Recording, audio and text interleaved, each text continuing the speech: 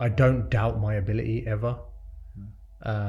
Like it doesn't matter to me who says what, whether it's my wife, kids, colleagues, peers, clients, doesn't matter to me. When I first started my business, I was probably working anywhere between 14 and 18 hours a day. When you look at that, any human that does that, ultimately, there has to be a really strong why. When I was in hospital, I don't think I was thinking of my family, which is a bit that saddened me afterwards. Actually, I thought, God, like all the things that could go wrong in your life, and you were sat in a hospital, and actually all you were thinking about was work. Meet Parm Bhangal. Started his business career at the age of 17 with all the enthusiasm and confidence you would expect. But along that journey, he learned that you need to take a step back. Don't react with emotion to business situations that come along the way. And by learning those lessons and having a network of peers around him, he has grown a successful portfolio of businesses and has recently expanded into restauranteering as well, with a clear business plan, clear exit strategies. This is a young entrepreneur you can learn a lot from. I'm Richard Osborne, and this is Drive, the business podcast from UKBF. Parm, it's lovely to meet you. Thank you for having me here. It's very welcome. First question, because when I sort of picked up, it was very specifically said living with your mum. So, but my mum and dad. Mum and dad. Yeah, that's the bit yeah. that I wanted to pick up on. But both my parents. So dad's present. So you're working at home there. You started out sat there at a desk, looking at a phone, thinking what's going to happen. Yeah, kind of. I'm not really a person that sits around. I'll always go after opportunities. Yeah. That's the way I am. I'm always looking out for opportunities. I'm always looking to put things together to get opportunities. So I wasn't sat. I wouldn't say I was sat there looking at a telephone. I was started my business in a bedroom, but I was out looking, hunting for business, speaking to people, telling people what I do, telling people what I can help them with, and continuously looking for opportunities. Yeah.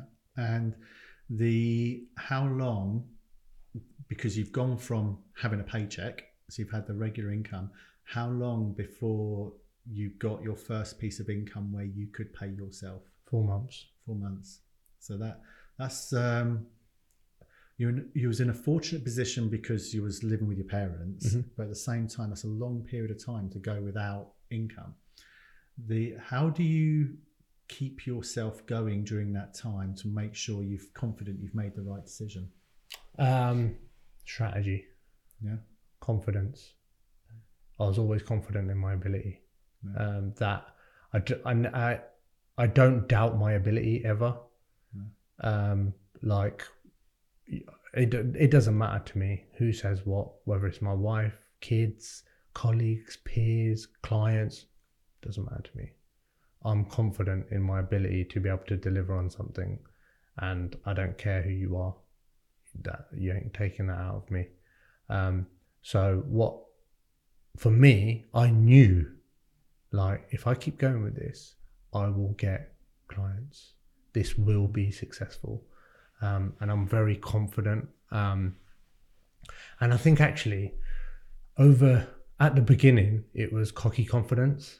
Now, later on down the line in business, I think I've tried to drop the cockiness out of it and just be confident, but quietly. Yeah. Just know that actually, I know I'm able to handle this. I know my ability. I know I'm confident enough to deliver on the next 5-year strategy, even though people might look in and go, guy's crazy. Listening to you, as you were saying, confidence, there is a danger in, as you use the term cocky confidence. So I was thinking overconfidence. Yeah. There's a balance, and asking a question in a certain way, how do you manage that? And I'm asking it in a way that, because it could be taken that you could be overconfident, or you could be managing that balance well. So it's a very open question, but how do you manage it then? I think it's knowing your abilities. I know what I'm good at and I know what I'm not good at. Yeah. And just because I'm not good at it doesn't mean I can't do it. I'm just not good at it. I know that other people need that skill. So I think my confidence comes from my ability to know that if I know I'm not good at something, I'll step back and go, it's not my bag. I can handle it, but actually we need some experts in the room. Like we need someone else to do with this. So you have to you kind of have to outgrow yourself, like, and be able to go, I'm good, but I'm not that good. And you have to accept the fact that other people have skill sets that are better than yours in certain areas. I might be a business owner, but it doesn't mean that I'm an expert in every single part of the business. Now, I'm confident I'm a good business owner and I can coordinate everything the way I need to, but I'm a good enough business owner to be able to sit down at a table and know when someone else is cleverer than me and when they know more than me, and know that actually I need to extract some information here. I need to utilize their skills, but I need to be able to manage the process because I know they're uber confident in what they do, but they don't know what needs to go on around them to make them successful. And I would say I'm pretty good at that. There's a big push around mentorships. For me, I have a board of non-exec directors who are years my senior that I gain that knowledge of. But when I said earlier, I wish I'd learned some of the things I know now earlier, I've only really started picking it on when I have board meetings that I'm accountable to. Of course. Do you have that similar sort of environment within your business, or do you have a network of people that you're able to learn or gain some of this input from their experiences have been through it, or is it organic? So I don't have non-exec directors. I don't have board members. I do have coaches and mentors that I work with. I also have a very strong network of business owners, senior directors around me that I regularly go out with, dinners, lunches. I communicate with them. I'm an avid reader. I say I'm a reader, audiobooks. But that is the new reading. Yeah, I'm very. If I don't understand something, I want to understand how it works. I don't need to understand it in depth, but I need to understand how it works on a broad level so I can communicate with someone about it. That's very important to me. I'm numbers driven. Being a quantity surveyor by trade, we've managed numbers in the construction industry. So if I didn't understand how to do that within my own business, that would be silly. So I'm lucky to be a numbers person. It's a skill set that I have. But I do have a good network of people around me that I talk to. If I'm having problems, I sit back, I reflect, I speak to other people, I read about it, and I think that's the educational piece behind it, is that I'm always trying to understand what journey other people are on, where they want to go, what their strategy is, because everyone has a different strategy. Yeah, they do. And speaking and on strategy, I've taken an interpretation from this, in that you come into a QS, quantity surveying, with a element of youth to yourself that can lead to innovation, because you've got the traditional QS part, which you picture the sort of pinstripe suits and the clipboards and the paper and the calculators, things like that. And then you've taken an online platform, which I'm not going to show my wife because she'll be all over there. I want to quote for this piece of land and that piece of land. But you've literally taken something and launched an online platform for people in seeking private builders, commercial builders, to literally build up and get estimates and quotes for builds and things from there, which I thought that's pretty innovative from that side. And I wonder whether, if you was being mentored by people in your industry, who'd been in your industry for years, whether you would have launched that. I have got people in my industry that I've been coached and mentored from. You know, I've got people around me that have been in the industry for 40 plus years. And you know, they're experts in the industry for longer than I've been born and alive. But ultimately, just because you go and get advice from someone doesn't mean you have to take all the advice. It's all about cherry picking the bits that you need that fit in with the strategy that you have. Like I said, I'm very big on strategy. I'm very big on strategy. We do strategy every single year. Christmas, you know, our December is spent strategizing the next year. We have 3, 5, 10-year strategies and business plans. So I might go and speak to someone, and I might have a 2-hour lunch with them, talk to them about lots and lots of things. I might only take one little snip out of that actually fits in the strategy. I have a saying, and me and my wife always say it: just stay in your own lane. I'm not about what everyone else is doing. Yes, we do market research and we look at what everyone else is doing, but I'm not bothered. This is our strategy. We're going to go at this strategy. We know our business. We understand our business. And if I have to cherry pick bits off to bring it into my lane, that's fine. But I'm not moving out of my lane to go into someone else's lane just because they feel as if their lane is the right lane. I think a lot of people nowadays go, oh, they seem to be doing really well. Let's do that as well. They seem to be, you know, he bought a new Bentley and he's got a dry cleaning business. So I'm going to have a dry cleaning business. Not interested. You know, I will go to him and speak to him about his dry cleaning business and understand why it's so successful, and then cherry pick them bits to put them into my business, rather than just trying to do everything and be everything to everyone. I think it's really important to cherry pick them bits of information you need and bring them into your strategy rather than keep changing your strategy. How do you pick and choose the relevant parts that are not just affirmation of a decision that you may subconsciously have already made? So within that, there's a danger of just wanting people to confirm that what you're saying is right, as opposed to sometimes the right advice may be what you not want to hear. So how do you pick and choose what isn't an affirmation? This is really good question, because for many years I used to listen but not listen. So I used to be sat there like, I know what the answer is, I just want you to confirm what I know what the answer is. But now I'd probably say last 4 years, 5 years, I've actually understood that I just need to keep this shut and I need to just listen, and then I need to figure out what bits of that are relevant, rather than going into something with my own assumptions as to what is going to work.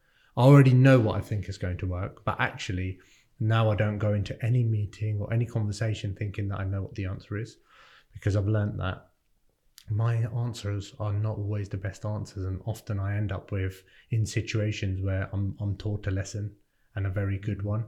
But that's come over years. I wish someone had told me that when I was 24, 25, told me to keep my mouth shut and use my ears. I think it also, for me, it's something that comes with experience and age. Yeah. In the sense maturity, that's the word. Yeah. There's a void eluding me. Because going back to taking things personally, if I look back at my younger years, I was afraid of being wrong. Now, if I'm in a room of people and I turn and say, right, I'm thinking of doing this, you know, there would be a bunch of people who go, that's a great idea. And not in a negative way, but I kind of dismiss that. Mm-hmm. Because if they're already telling me I'm just like, yeah, Richard, that's a great idea. It's like, brilliant. Okay, great. There's nothing you can tell me for me to learn from. But then the other bunch of people that are going, ain't going to work. Why not? Oh, that's a really crap idea. Why is that? And 100%. I get an energy out of the negativity, dare I say it? But the people who are turning around saying, that's not right, that's not right, that's not right, they're the ones that are giving you all that pieces of information that if in your mind you can turn around and go, yeah, actually, okay, I might need to address that, or I might need to address that. That's where you build your foundations from. I absolutely agree. I think sometimes the worst meetings are the ones that you go into where you think you know what the answer is, and everyone goes, "Yeah, that's the answer." And I walk out of the meetings and I'm like, I was hoping to make that better, and we actually got nothing out of that. So yeah, I think it's very much about the people that where you make mistakes and where people challenge you and people question you. They're the sort of people that I try and keep around me. I'm very lucky. Myself and Karen, my wife, we're very different people. And a lot of the time she's my sounding board. She's like, I'm like, I want to do this, I want to do it. Like, so I'm like, reach for the stars, and she's like, that's wild. Like, are you sure? And she's like, maybe bring it down a peg. And I'm like, no, this is where we're going to. And she sometimes brings me back down to earth, which I need. And she's my sounding board a lot of the time. And I have a few people, I'm lucky to have a few people that are my sounding boards. Now, you have to be very careful with that, because your sounding boards have to be people that understand the scenario, the situation, the environment, the people. You know, that I love my parents to bits, but would I ever speak to them about business? Never. No. Just wouldn't, because I know they're not going to give me the valuable insight that I need into strategic decisions in business. Would I go to my parents about a challenging situation with an individual or people? Yeah, probably, because that's life experience. You know, I sometimes speaking to people on an employee level, like, how would you expect this to be handled? So it's about going to the right people for the right advice, having your sounding boards right. You know, you can't go to your doctor and ask him to look at your accounts. Like, you just can't. You have to go to the right people and ensure that your sounding boards are the right people in the right places. Yeah. You just mentioned that you run annual sort of strategy team days. Would be the right way of putting it? Yeah, management days. And that's clearly led, as you've built up a portfolio of ventures within the business as you've been growing it. And one of the other areas that you've then branched into hospitality, which is a bit left field compared to, so you've spoken about, you've stayed within your lanes, you've stayed within the business ventures that you have are very much within property and construction. Yes. Property and construction. Yeah. And then you've gone into restauranteering. Mm-hmm. What led to that? I think we decided that we were going to go into that post-COVID. So COVID was difficult for everyone. It was difficult for everyone in lots of different ways. And I think at the point that I made the decision to go into food and beverage, so F&B brands, was when I realized that actually I'm in one industry and I'm not sure whether, you know, if something was to go wrong in this industry, what diversification have I got to enable me to grow and ensure that I'm spread a little bit more than I am now. And the second bit of that is strategy, because our business strategy for Wing Kings, which is our F&B brand, is entirely different to our construction and property background. You know, my property portfolio and my property business is all about buy, hold, pay down, pension. My construction businesses, they are effectively, I wouldn't say lifestyle businesses, but strategy businesses that we will continue to grow and build forward. My F&B brand is all about we don't take anything out of it. We put everything back into it. We reinvest in order to build a business that we can ultimately create into a global brand that effectively we will sell to another business when we reach the goals that we want to reach. So all of our businesses have different strategies, and I think when I sat down, looked at the F&B brand and what I wanted to achieve, it was giving me a piece of strategy that I didn't already have within the businesses that I owned. And I think that was one of the reasons why I decided to go into hospitality, food and beverage, because I was like, well, actually, this is very different to what I do. It's been a massive learning, and I've taken bits out of that business to bring them into my other businesses. But I would still say I'm very much in my lane. I'm just in a different market now. You know, I'm very much in a different market. I know what value I can bring to businesses, especially growing businesses. I know what value I bring to any growing business, any startup business, because I've experienced that.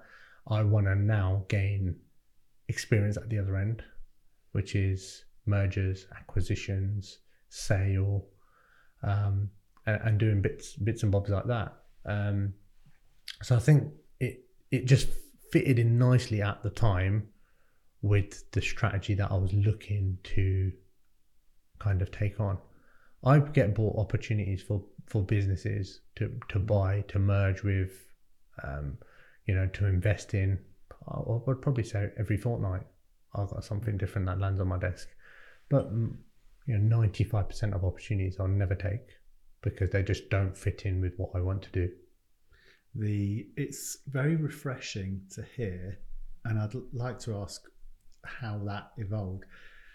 You're very clear as to what the end goal is for each venture that you're involved in. Mm-hmm. So when we talk about your most recent venture, so Winkings, I completely get that.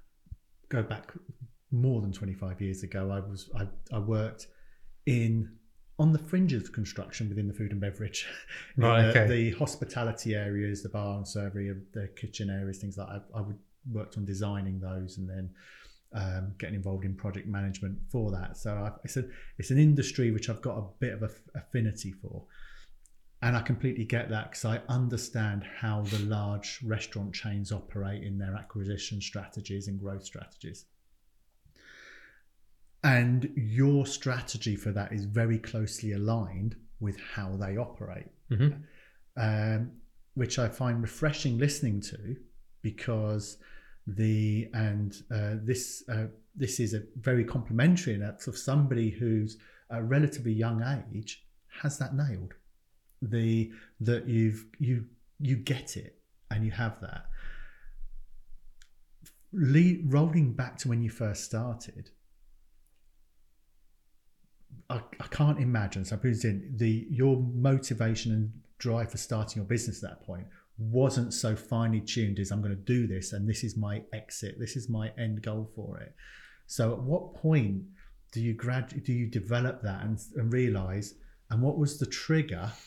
What happened for you to sit there and think, this is where, to a point where you have that knowledge, where we're going to do Winkings, this is how we're going to do it, this is what our strategy is going to be, and this is how we exit that industry at a set point in time when we achieve this, that, and the other? When I first started my business, I was probably working 16, but anywhere between 14 and 18 hours a day, pretty much 7 days a week. Now, when you look at that and you look at any human that does that, ultimately there has to be a really strong why. Otherwise you just end up losing the will to live, because you're like, every day, same thing, grafting, hard work. Where's the end to this? Where is the end to this? And I've probably done this for 5-6 years with just churning constantly, targets. There's no end. And I had a health scare, and after that health scare, I was like, no, this ain't right. It's something I get. I'm a hard worker. I get I can do 14, 16, 18 hour days. I've done longer than that. I've done 36 hours no sleep. I've done that, but actually, it's not sustainable. What's the goal here? What's the exit here? Because you can't just do this for 30 years, 40 years, 50 years. You just can't carry on like this. So at that point is the point at which I sat back and I was like, we need a strategy. The why needs to be stronger. Why are we actually doing this? Where are we trying to get to? And what is the plan? So, prior to that, my business strategy and planning was 12 months, 2 years, 3 years. And then I realized that actually this needs to be a 5-year and a 10-year, and there has to be something at the end of it, because you now ask me to get out of bed on a Monday morning and work 80, 90, 100 hours in that week. I'll do it. Doesn't matter to me. I'll do it simply because I know where I want to be in 10 years. And if that 100-hour week is going to get me to 10 years, to where I mentally see it and visually see that in 10 years time, it's good with me. Don't mind. So yeah, it took a bit of learning, but there's only so long you can burn the candle at both ends, and that's exactly what I was doing. The health scares are an unfortunate event that do help focus the mind. 100%.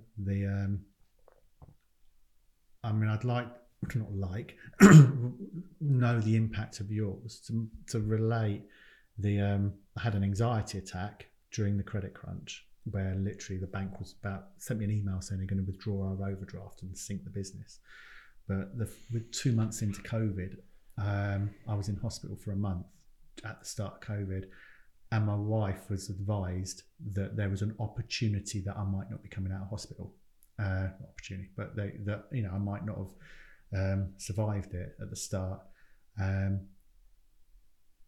Interestingly, at no point whilst I was in hospital was I worrying about the business.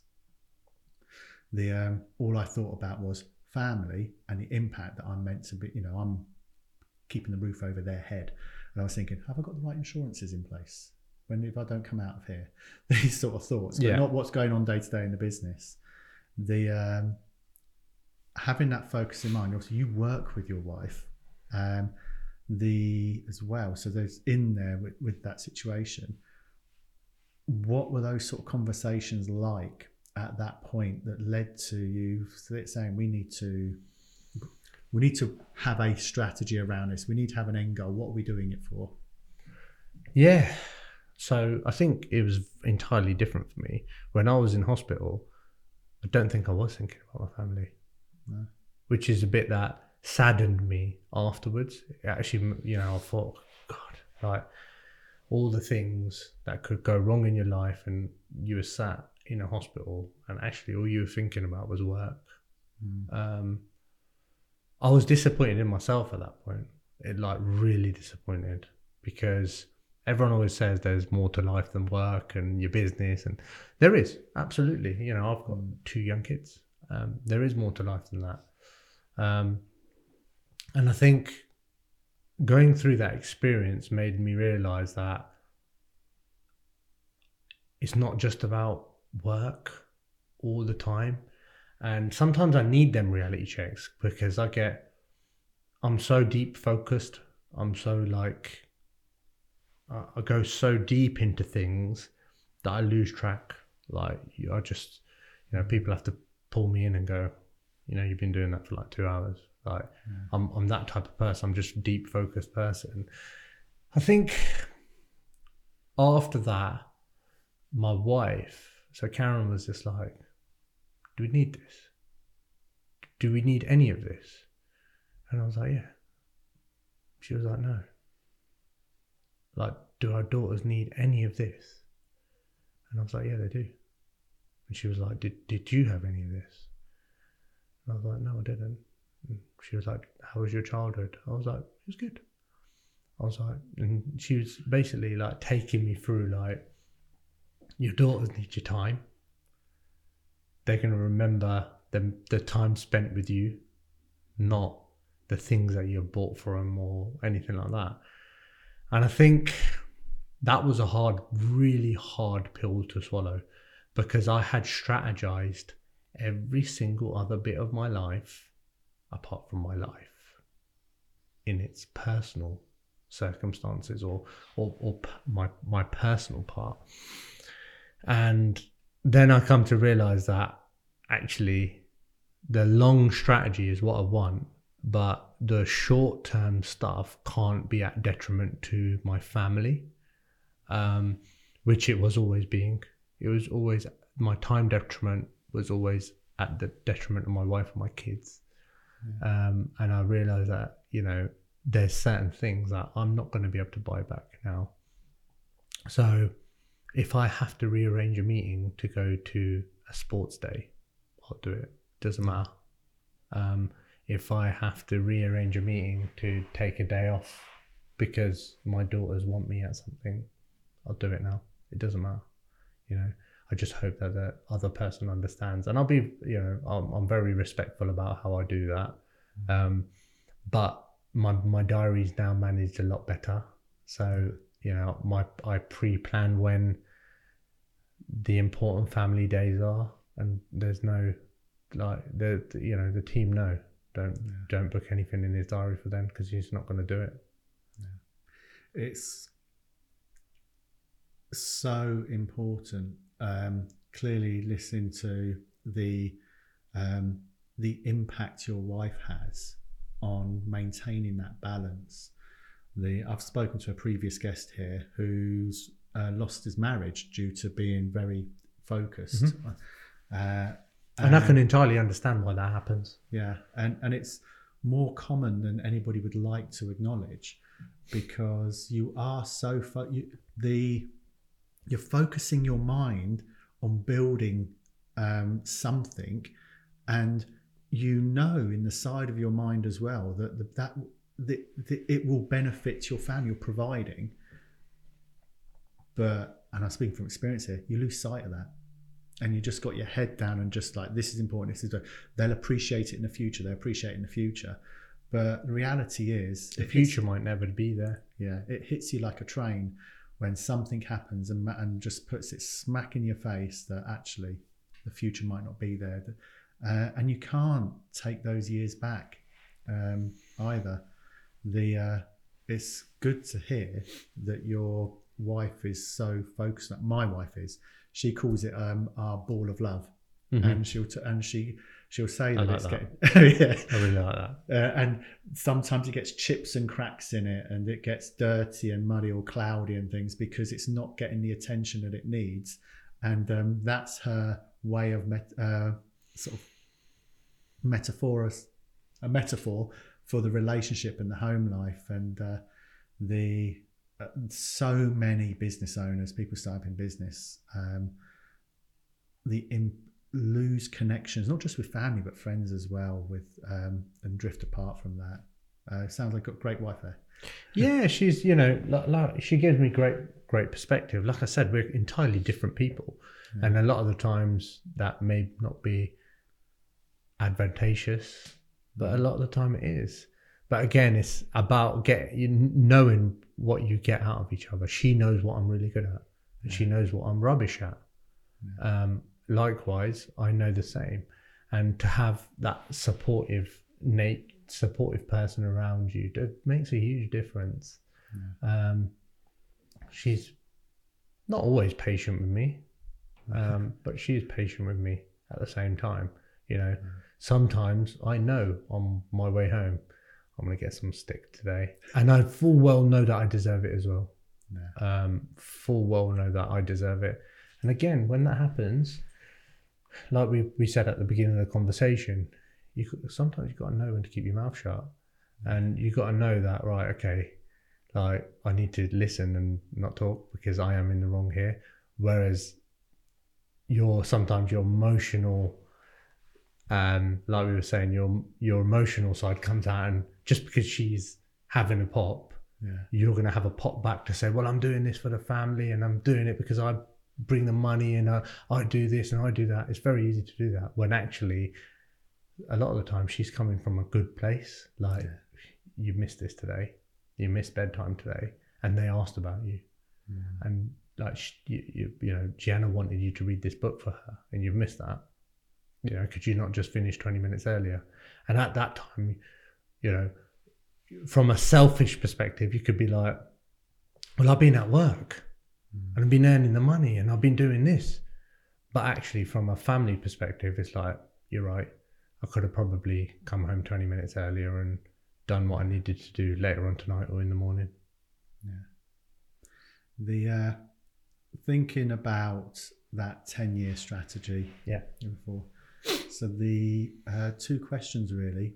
Where is that taking you?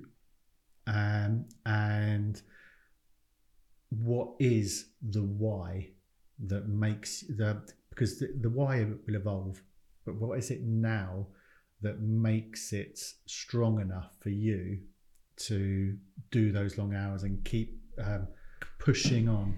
I think the why for me is always my family, and wanting more for them and wanting better for them. That's my biggest why is my family.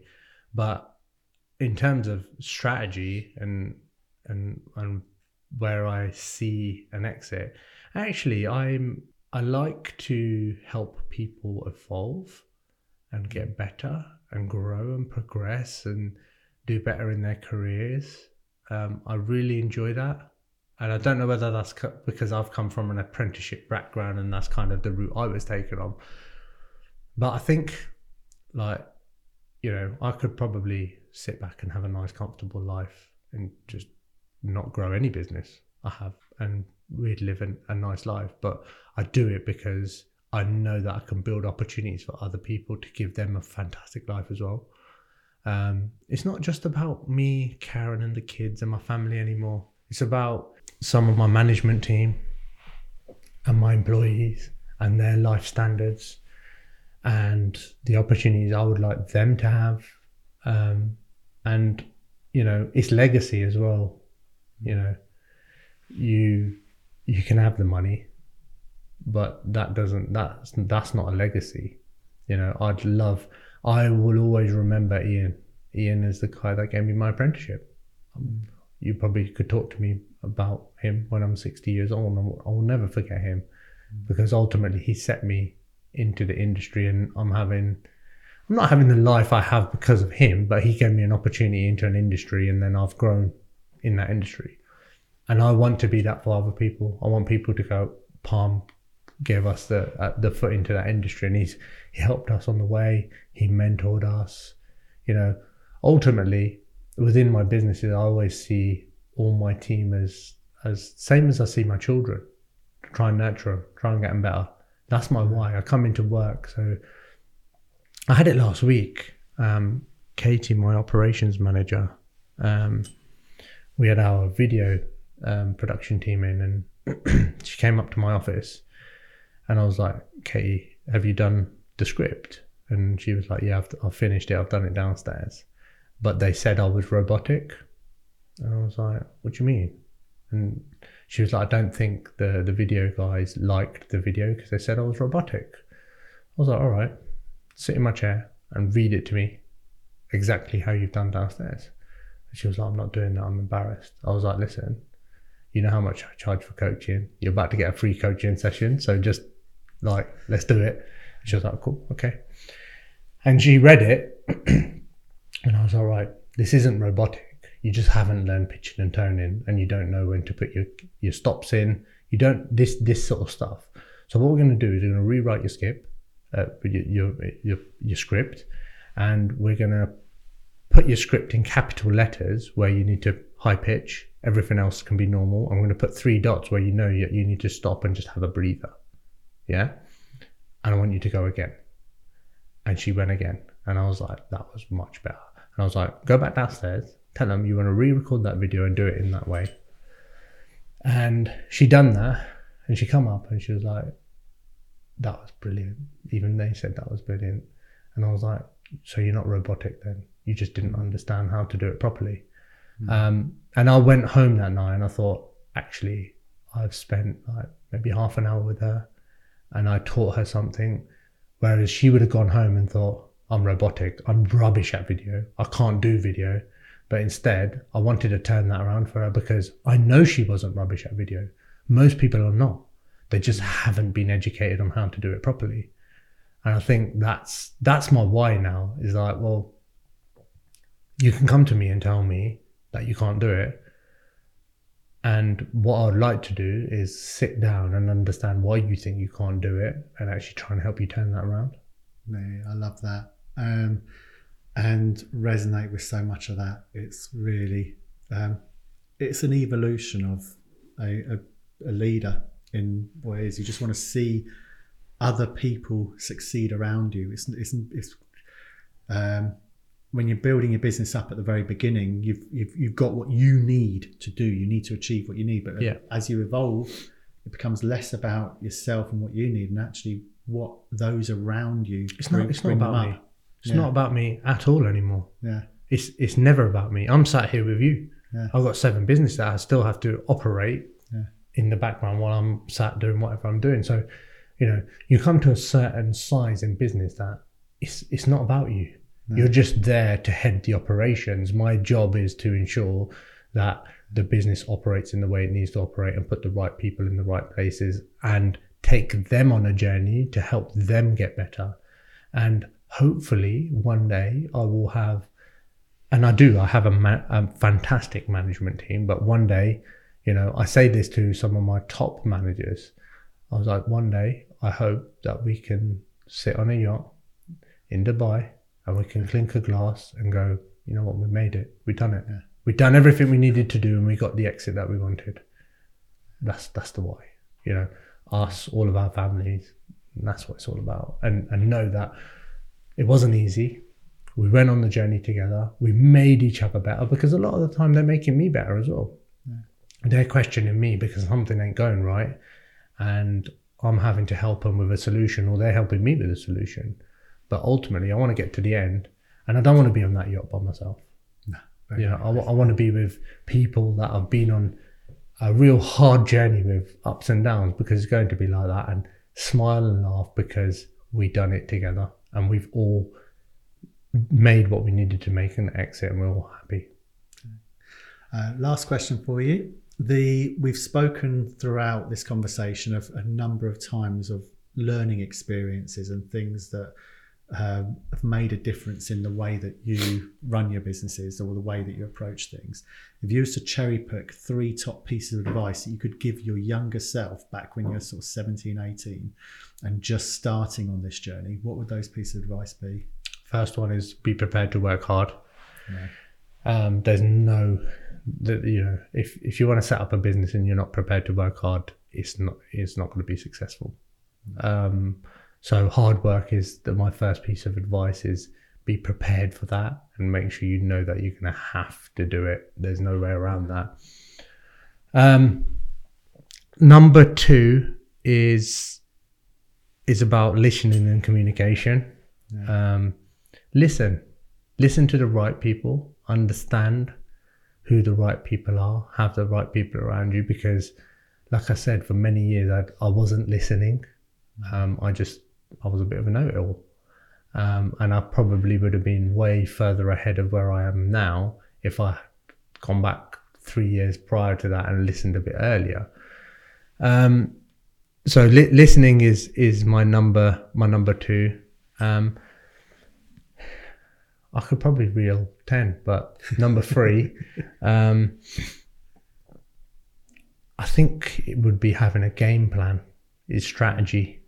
Knowing, having a proper strategy, not just because the problem is if you don't have a strategy, it's open-ended, and open-ended things are never really that good because you actually don't know where you're going and there's no destination. You have to have a destination and you have to be fixated on that destination, because when that low time comes, that dark time comes, to be able to crawl out of that, you got to know where you're headed. Otherwise, you're never going to be able to get out of that. So strategy is my number 3. So hard work, listen, and strategize is my top 3. Brilliant. Well, it's been fantastic chatting with you. Thank you very much for coming in. Thank you very much. Thank you for listening to this episode of Drive. I hope you found it insightful and useful. But before I go, have a look at the app you're listening to this podcast on. See that follow button? Give it a press and you'll be notified of all future episodes as they come out. It also helps us understand where most of our followers are and where to really be pushing this podcast to.